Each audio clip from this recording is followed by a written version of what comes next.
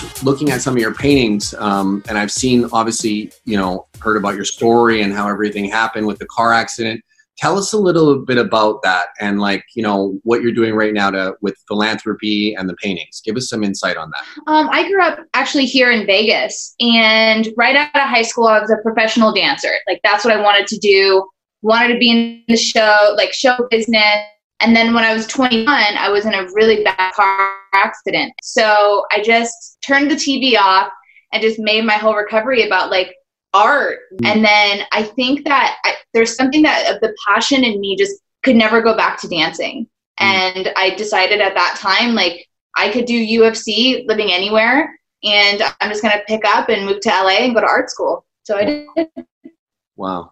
And who would you say the most famous person that you've worked with in collaboration with the painting? Oh, the most famous person that I've collaborated with, Conor McGregor, Floyd Mayweather. And you're doing a lot for philanthropy, I've read. Tell us a little bit about that and the cause behind that you're, donating for. I've worked with a lot of incredible charities and galas. I recently, last year, was in Sardinia. I donated a painting to the UNICEF Foundation. I donated 4 or 5 big works to AMFAR, which is the American Foundation for AIDS Research. Nice. And I always just like to donate whenever I can. I give to as many charities as possible. I think it's important, especially that I can utilize my work in such different ways, not necessarily just to make a profit, but I can paint and help, in communities and, wherever it's needed. Yeah, no, I was actually really inspired by your story and how, you've been painting and doing all this from the car accident.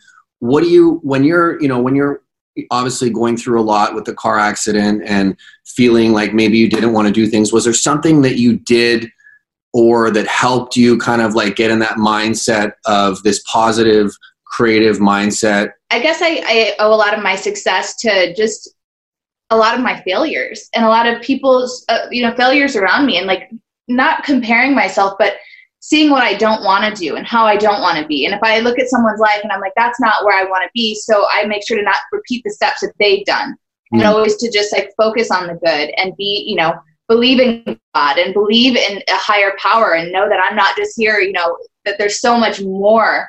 And I think there's something refreshing about knowing that, because when you know that you're not alone, you can really do anything, because the universe will always catch you, right? It'll always catch your back. And if you just trust it and you just pursue it, that's what you don't want to live life in just a loop, right? Where everyone just goes in a loop and that's all we do. We drive ourselves crazy. But when you change, when you do something different, when you stick to not the same routine you're always, sticking to, great, beautiful things open up. So I've always just kept going, trying not to get in the loop. For a lot of people out there right now, obviously, there's depression, there's doubt, there's feelings of uncertainty. What advice, the positivity is amazing, but is there something that you could tell them else that they could do right now to keep them positive, to keep them believing in, a better future? Yeah. I mean, listen, meditation is so important. And this is something that, I've taken in the past year and a half. I've really taken it extremely serious as something I have to do in the morning.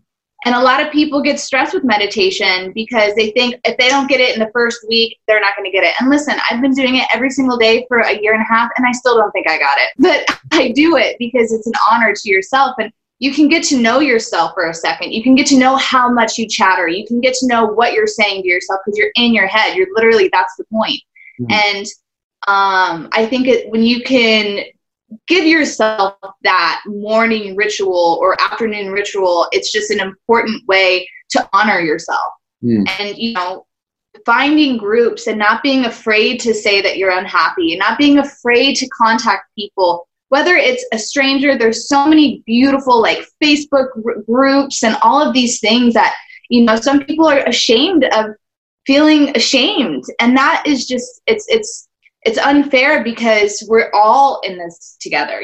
We're all connected. We're all reflections of one another, right? So you and I right now are a reflection of each other because that's this is how this is how we are. This is how it works. So I think that what I would say to people is to understand that we are so connected. And this is coming from me I don't even know them, but I'm connected to them and they're connected to me.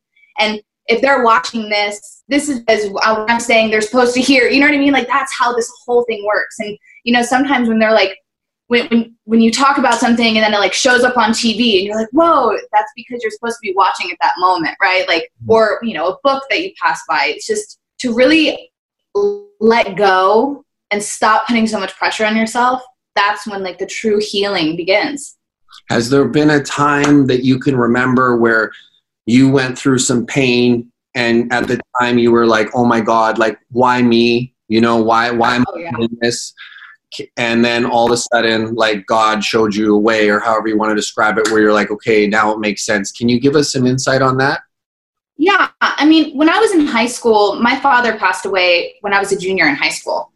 And he died suddenly of a drug overdose, to be honest. And I think at that age, I was so confused and I was already down a bad path. I was doing bad things. I mean, I spent the first 3 years just never went to school.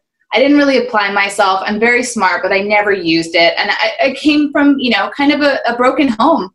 So, and then it wasn't until he died and I was so confused, but there was something in me. There was something that was like, I don't want to be that. I don't want this to happen to me. I don't want to hurt someone like I'm hurt right now by making bad decisions and making bad choices, right?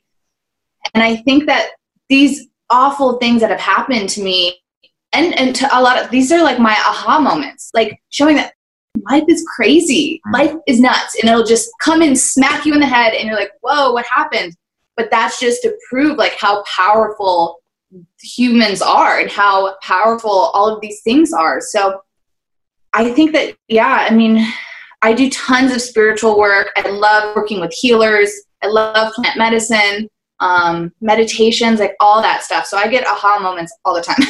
So many crazy things have happened. Can you share with us maybe something that's happened for you this year, like a moment that's really memorable, something that maybe you haven't discussed, or something funny, something fun that's happened for you in 2020 since COVID happened?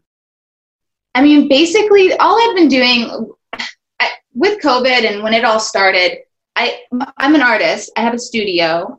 So I'm able to quarantine and still go to work. And so I really just try to kind of navigate in this whole thing without completely losing it. And, you know, being stuck on online chatter and like getting involved and like losing friends because we have different opinions, you know?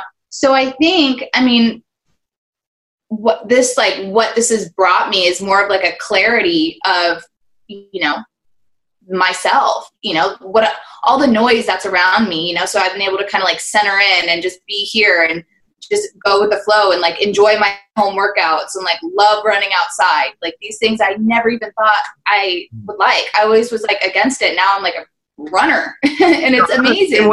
Honestly, I'm a runner now too. Yeah, I have to get outside. Yeah, I'm a runner. I'm like 2 miles a day. Like I'm doing great. I have the Nike app and it's and these things, you know, and then there are things where I was like, I'm gonna learn French, and like that didn't happen. You know, that you have big aspirations, but yeah, I mean, nothing crazy for 2020. I mean, other than 2020, I think that it's taken the cake on that one. Yeah. Is there anything that you've got coming up? If you want to promote anything at all that you want to tell the audience about, you know, feel free. Like, let's talk about maybe the next 6 months and anything you've got coming up. So right now we're in the works for an art show. We're going to do an LA art show. I really want this show. I'm not going to say the title or anything, but I'll tell you what it's about. It's really a show about healing and the use of healing and color and patterns, geometric shapes, frequencies, megahertz. You know, because sound can heal and colors can heal, and visually just kind of creating that atmosphere for people. It'll be reservation only, but it'll also be online streaming. So that's what I want, a virtual art show. and just to have everyone have the experience. And it's not about selling anything. It's not about money. This is just, and like a portion of the proceeds, of course, are going to go to, I mean, either Feeding America, or we haven't decided on the charity yet, but it's really just about like bringing communities, people, all of, you know, my fans, UFC together, and just to be here for them, to, you know, I'm working with a healer and gurus, and just really going to create a powerful experience, both virtually and in person. Obviously, depending on COVID, it'll be limited to how many, like a limit number to how many people can come at a time. But yeah, so hopefully we'll do that in maybe like November, the end of the year. Nice. Is there a website? Yes. Where could people get more information, like on the upcoming art show? So I will always post through all my social media channels, Brittany Palmer on Instagram and Brittany Palmer Art, which is my art page. And by the way, just a note, anything else other than the blue check is me. There's a lot of scammers out there. So when you start following me and you get a scammer and it doesn't have a blue check, it's not me. And then Facebook, Brittany Palmer, and my website, BrittanyPalmer.com. Perfect. And tonight you're going to be the ring girl at the UFC, correct? Yep. You got any? I'm excited. Do you got any like favorites tonight that you want to talk about? Anybody you think is going to win, lose? You know, I can't do that. I feel so bad. I do. In my mind, I do. Just let it out. And I'll let you guys know. Huh? You got a favorite tonight? No? You can let us know. I mean, I really like Miocic. Oh. And I also like Daniel Cormier. It's hard because I got to root for the whole thing. I'm like the cheerleader of the whole thing. After the fight, I'll say that if I chose one. Yeah. I don't really know how, like, I don't ever really say my favorite. Okay. Do you have a favorite UFC fighter? Like, if you were to pick one, who would it be? Ooh. Like, who would you go see if you could, like, watch what would be the match that you would, like, be like, you know what, I want to watch this match? Who would it be? Oh, gosh. Nate Diaz, Conor McGregor. Yeah. Just keep doing it. Just keep them in there forever. Like, that is, I mean, both of them are just awesome fighters, and I love watching them. I love Anderson Silva. I've always been a huge Spider fan. So, yeah. How did you, like, tell us a little bit about how you became a UFC ring girl? Is there a story behind that? Well, I grew up here in Las Vegas, and I was a dancer. So I was with modeling agencies. And I got a call for an audition to be the WEC ring girl, and the audition was at the Hard Rock Hotel, in this little hotel room. We had to get in our outfit, and I remember the card, like, that was we had to like cheat it because that's how small the room was, and like when our card was up. Oh. But that was our audition, and I was with WEC for 3 years or so, and then UFC and WEC merged, and they brought me over. Nice. That's it. That's okay. So you're out of LA now, right? Yeah. Yes. And how is LA with like COVID and everything? Is it okay? Or I'm from Vancouver, so. Vancouver, by the way, is one of my favorite cities in the entire world. Yeah. I love it there. I have a good friend, Bradley Friesen, who's a helicopter pilot out there. Okay. And he takes us up by Whistler, which is incredible. Anyway, LA is shut down. I think we're back to 1. I think it's pretty similar everywhere here, unfortunately. But like I said, I have my studio, so it's great. So I'm able to literally like be home and then go somewhere. I'm not like stuck in the house. Tell us a little bit about, like, you look great, you know, so give us some insight on your diet, your training, like give us a little bit of rundown on what that looks like. So I like to say that I'm a vega pescatarian. Okay, me too. So, actually, yeah. I don't eat meat. I'll eat fish maybe once a week. It has to be very good fish, because if not, I'll get all skeeved out, and then I won't eat fish, and then I'm really screwed. Yeah. And I try not to eat any dairy unless it's like, you know, I'm not really crazy about it. So like, I don't ask 50 questions when someone's cooking dinner and, you know, it happens to have milk or fish, or not fish, cheese or something. But I don't ever order it for myself. I try to stay light on the carbs. I like to run. Yeah. Before COVID and everything, I was big, like Soul Cycle. I loved spin class and boxing classes. I used to be a real big class girl, but now I'm just online. It's insane. I mean, I think that I'm in the exact same shape that I am now, you know, from 7 months ago when we were going to classes, you know, so whatever I'm doing, and it's fun. So work out 5 days a week probably. Nice. And just watch my diet. Nice. And what would be like your favorite, like, go-to meal? Like if, you know, say you were on a date, what could somebody bring you that you would be like, oh my God, this is amazing?